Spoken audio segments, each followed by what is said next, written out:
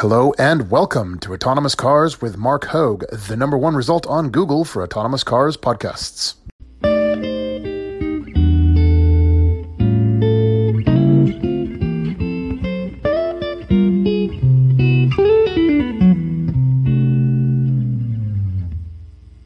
I'm Mark Hogue, a California licensed attorney, a 2X startup founder, a UCLA Bruin with a background in engineering and an economics degree, and twice a week we'll be discussing the products, tech, law, policy, and societal impacts of autonomous cars as they bring about the greatest step change in humanity since the Industrial Revolution. Today, Friday, the 19th of April, 2019, this is episode 99, which reminds me, Tuesday will therefore be, hard to believe it, still can't really wrap my head around this, episode 100. Yes, the 100th episode of this podcast will air on Tuesday. It's hard to believe this launched back in February, at the end of February 2018, and here we are at 100 episodes strong, nearly. Anyway, I don't know exactly what I'm going to do on Tuesday. I would like to do something a bit special, a bit different. I started a poll on Twitter to get some input, some thoughts, some feedback from listeners like you. Unfortunately, I'm not getting too many votes on it. It seems that I will either do another video, but that's seeming less and less likely with the remaining time available. One of the other suggestions, or I should say one of the other more popular voted options, was to simply do a sort of unique type of episode. I don't know what that means. People of Earth, if you're going to vote something on this poll, please comment, or I should say reply to my tweet, and elaborate. Saying you want something different isn't exactly helpful. So, yeah, I would like to do something special. No idea what yet, but hopefully I don't disappoint. One thing that was supposed to be available, coincidentally, on Tuesday, the day of the 100th episode, was, I was picked up by a journal which is going to publish a story about my podcast, really kind of about me, actually. I will share with you the details later, but suffice to say it's no longer going up on Tuesday. Rather, it's going up a week later at the end of the month. It'll be up on the following Tuesday, the 30th. But again, I'll share with you details and, of course, links when they become available. Right. All right. Today, then, back to a regular 3-segment news-ish episode. Due in no part whatsoever to a shortage of guests. In fact, I've got no fewer than 3 special guests already queued up, 2 interviews of which are already recorded, one of which I desperately want to publish today, but I've decided, if only to uphold my promise, to kind of mix and match interviews with ordinary news episodes. I am going to push it back, to Tuesday the 23rd, unless, as I just mentioned, I do something altogether different and special for the 100th episode anniversary. Right. All right. Today, Apple. Apple is apparently in talks with suppliers for sensors. Are they, in fact, building their own car, their own autonomous car, or aren't they?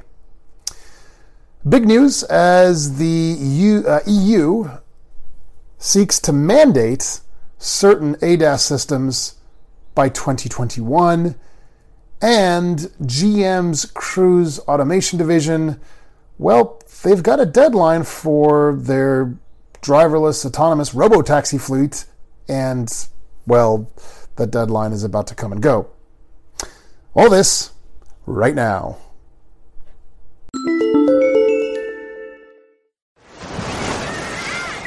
Hear that?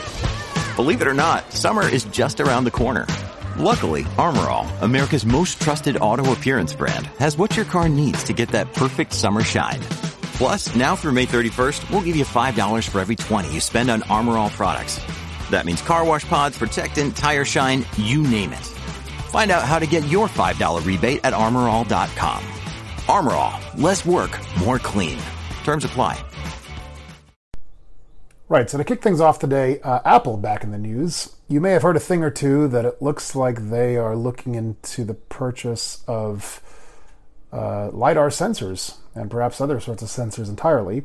It turns out they're in talks with several suppliers of LiDAR specifically, What's interesting, though, is that there's still no clear news on whether Apple is working on an actual vehicle, building its own car from the ground up, or whether, in fact, they're just developing the perception stack, as it were, namely the hardware, but also the software. And, well, if that's true, that means that Apple is, if they're only doing the stack and not the vehicle, then clearly they're looking to essentially license this out to other manufacturers.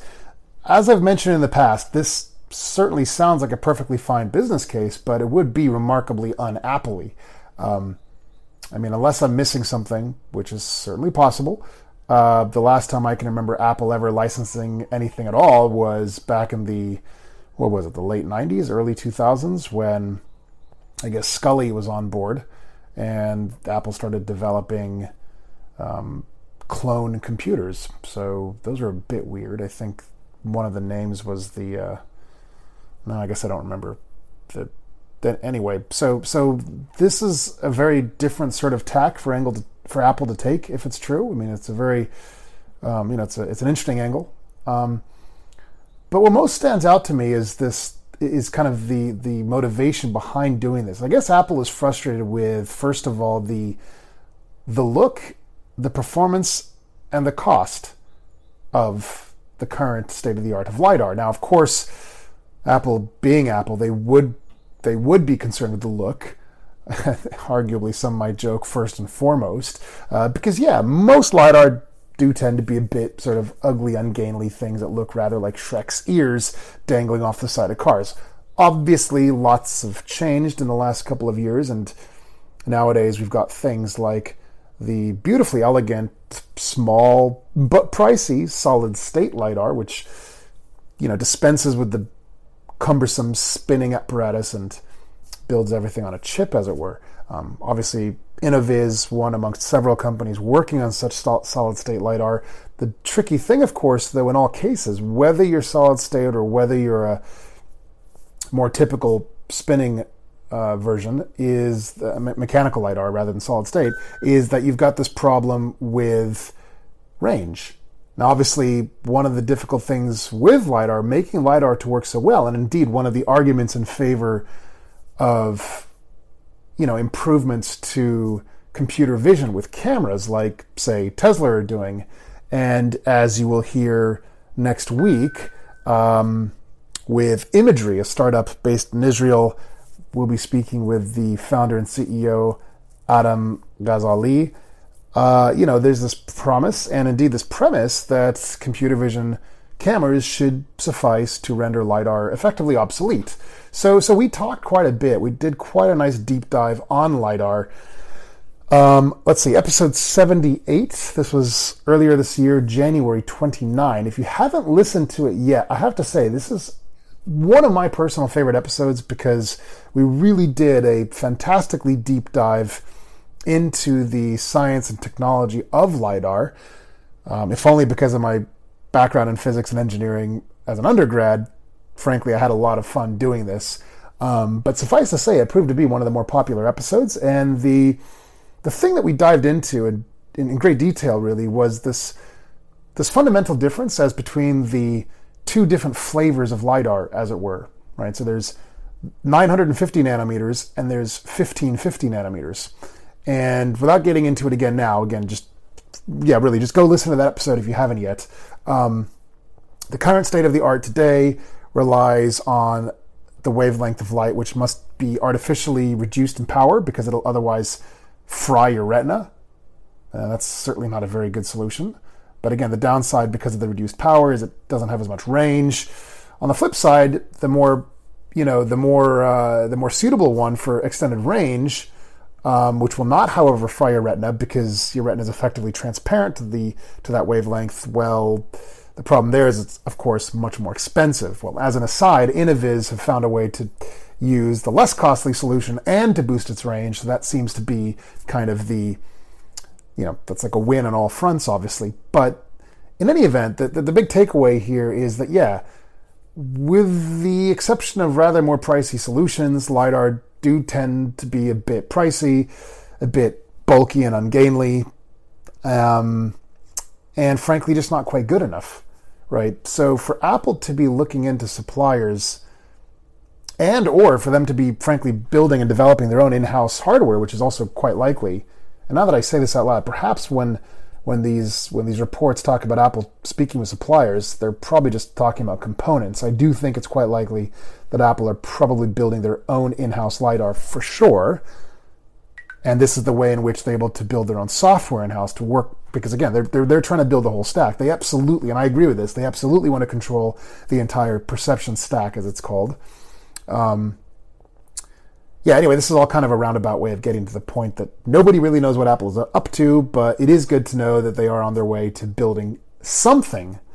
Now, whether this is going to be simply licensed again to everyone else or whether they're going to use this towards their own vehicle remains to be seen.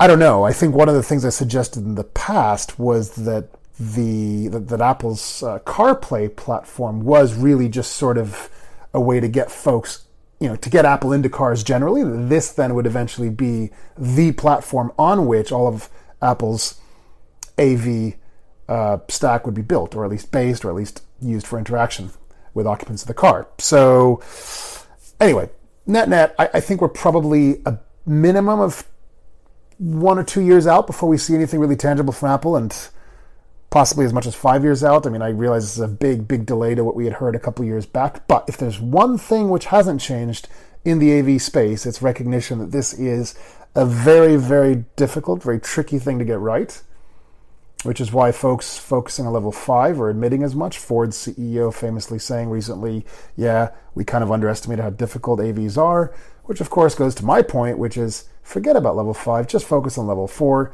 keep it geo-fenced, call it a day.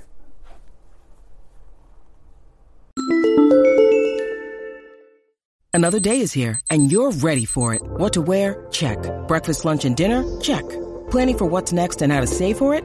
That's where Bank of America can help. For your financial to-dos, Bank of America has experts ready to help get you closer to your goals. Get started at one of our local financial centers or 24/7 in our mobile banking app. Find a location near you at bankofamerica.com/talktous. What would you like the power to do? Mobile banking requires downloading the app and is only available for select devices. Message and data rates may apply. Bank of America N.A., member FDIC. All right, so this is pretty cool, and not just cool because this is a good idea, interesting, etc., but rather it's cool because this perfectly slots in neatly with a lot of the discussion we've been having the last several episodes. ADAS. So Europe, the EU Commission, has recently announced that they are going to mandate certain ADAS functionality, that's automated driver assistance systems, on all new cars from 2021. So I don't want to just, as usual, I don't want to just regurgitate the news, but I will enumerate the various, each of the 11 particular safety features they're talking about, because obviously there's all sorts of different ADAS technologies, but here are the 11 that they're talking about, right? So this particular list that I'm pulling just seems to be in alphabetical order, so don't pay any attention to the order in which I read these off. All right, so advanced emergency braking, alcohol interlock installation facilitation, that's an interesting one, I never heard of that. Drowsiness and attention detection, hopefully something more than Mercedes-Benz coffee cup icon. Event, such as accident data recorder, emergency stop signal, full width frontal occupant protection, crash test and improved seat belts, head impact zone enlargement for pedestrians and cyclists, as well as safety glass, intelligent speed assistance, lane keeping assistance, pole side impact occupant protection, and reversing camera or detection system. So, look, if a lot of these sound familiar, that's because, frankly, almost all of them are already widely available in pretty much all cars, or at least most cars anyway. And that's good, and that's therefore, I would say it's about time that this stuff gets mandated. This to me isn't really, well, it is pretty big news that it is in fact being mandated, that's fine. But to me the bigger story here, the bigger issue to discuss is, and again, this kind of goes to a lot of the discussions we've had with guests on the show lately. Most recently, you'll hear on Tuesday, as I mentioned earlier, with Adam from Imagery, we got into this quite a bit as well. The very essence of ADAS, the very fact that vehicles need ADAS in the first place, is precisely to, well, sort of help us from ourselves, to kind of protect us from our own sort of failings, right? There's this need to ensure that we don't cause more accidents during this interim phase of semi-autonomous vehicle technology rollout, right? And this then leads to a curious thing, which I think can best be summed up by the following, which is, if you're going to have ADAS systems in cars, then it must be the case that you have DMS systems as well. That's driver monitoring systems. And the example I gave was a personal anecdote from the other night. You've probably heard it a couple times now. For those of you who haven't, just driving home late at night, a 1-hour drive, I was pretty sleepy, and I thought to myself, gosh, this could potentially be more dangerous, ironically, in a Tesla with autopilot, simply because I know there is at least something there keeping me at least somewhat more safe, with the footnoted caveat that that's only true if I actually manage to stay awake. Ironically, the very thing that makes the vehicle arguably safer is the thing which can make the vehicle more dangerous if I fall asleep. Yes, putting aside for a moment those outlier cases where autopilot actually saved people who fell asleep at the wheel, which is fantastic, and I've said as much, the fact remains, and I mentioned this before, search the web on Apple Watch. And that was my Apple Watch talking. Sorry for that. If you really wanted the safest car in the world, you'd simply remove ABS, you'd remove seatbelts, you'd remove airbags, and you'd put a giant spike in the steering wheel, right? I had a professor at UCLA who said as much. So it's this weird sort of interim state which raises this. It's almost kind of a paradox, right? So by virtue of making cars safer, there's this sort of uncanny valley. So for those of you who don't know the term, in movie special effects, we're okay with special effects insofar as cartoony type stuff, science fiction-y type stuff, dinosaurs, creatures, robots. But as soon as we start to try to create computer-generated humans, well, our brain suddenly expects to see an actual human, not something which is sort of almost kind of a human, because then it just, our ability to accept it as real just kind of drops off this precipitous cliff.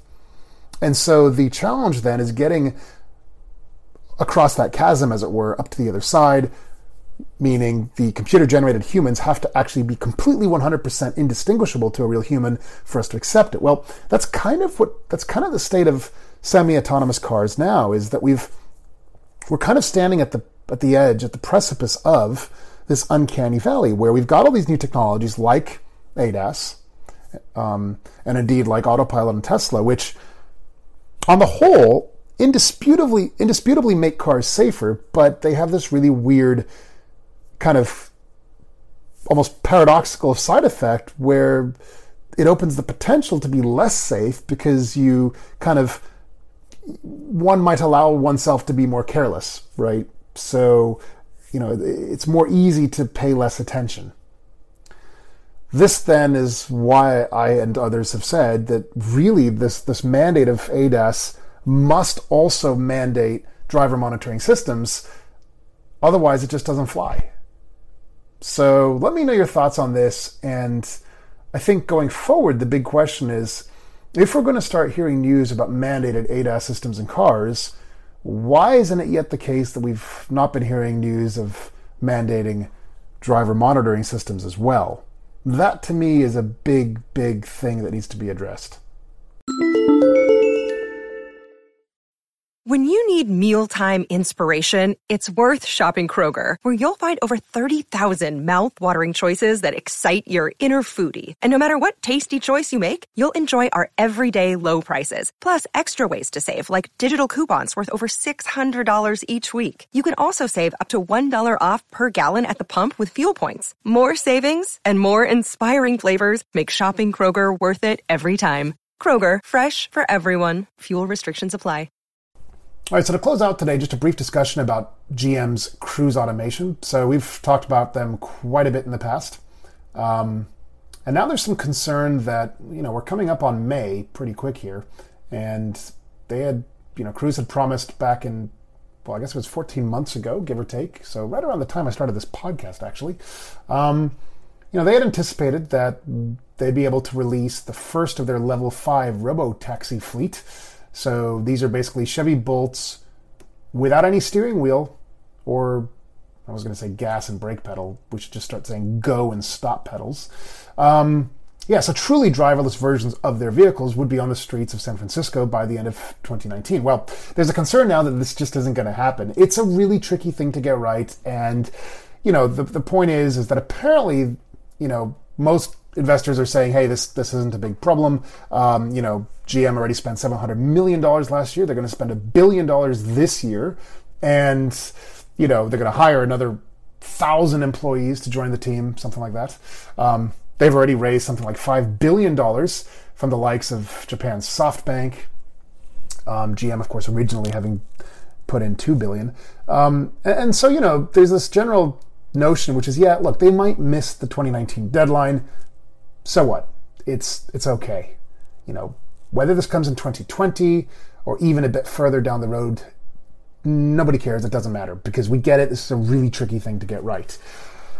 Here's the thing about Cruise that I find so incredible and what I really admire and why I'm such a big fan of them. I've said for quite some time, and I still maintain, I think for me, I would really rank them at the number one spot. In some ways, I know I might get a lot of flack for saying this, but I feel like in some ways, I would rank them number one, even above Waymo. I mean, look, don't get me wrong. Waymo is phenomenal. They've done a lot. They've got something like, 10 million or more miles in simulator land, and they've been certainly testing in real streets down in Arizona, and I think they just started recently deploying elsewhere. I forget. Obviously, they've been testing in their home neighborhood of Silicon Valley, sure. But what amazes me about Cruise is that they've been testing on the streets of San Francisco, which, as a reminder, if you don't know these streets, I mean, they're hard to negotiate as a human, let alone an autonomous vehicle. The only other city in America I've been in which has streets as complex to navigate is, say, Boston. The point is, Cruise are really tackling this problem, starting at the highest threshold of difficulty. And I think that's a really big deal.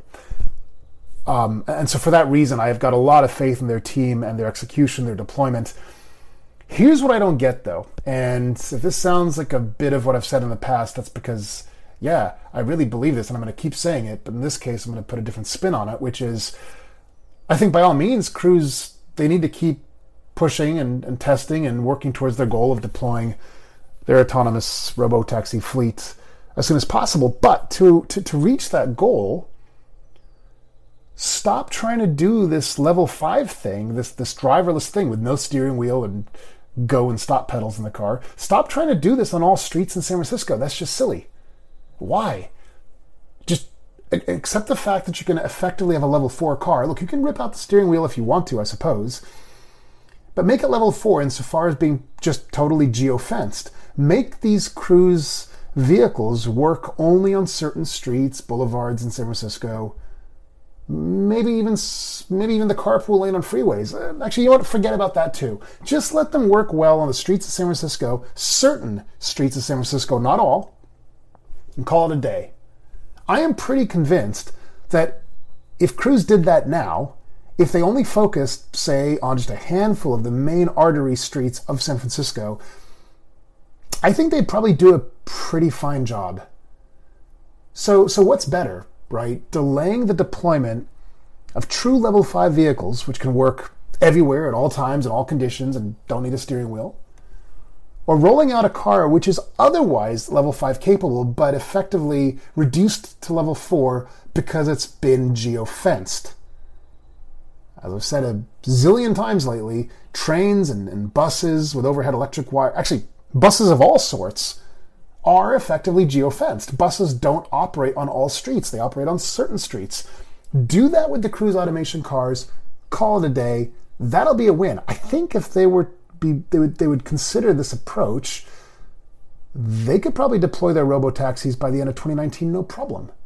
So, I don't know. That's just my thoughts on this. Curious to hear yours. As always, you can reach out to me on social media at Autonomous Hogue. Anyway, that said, really eager to see how Cruise progresses through 2019. Can't wait to learn more.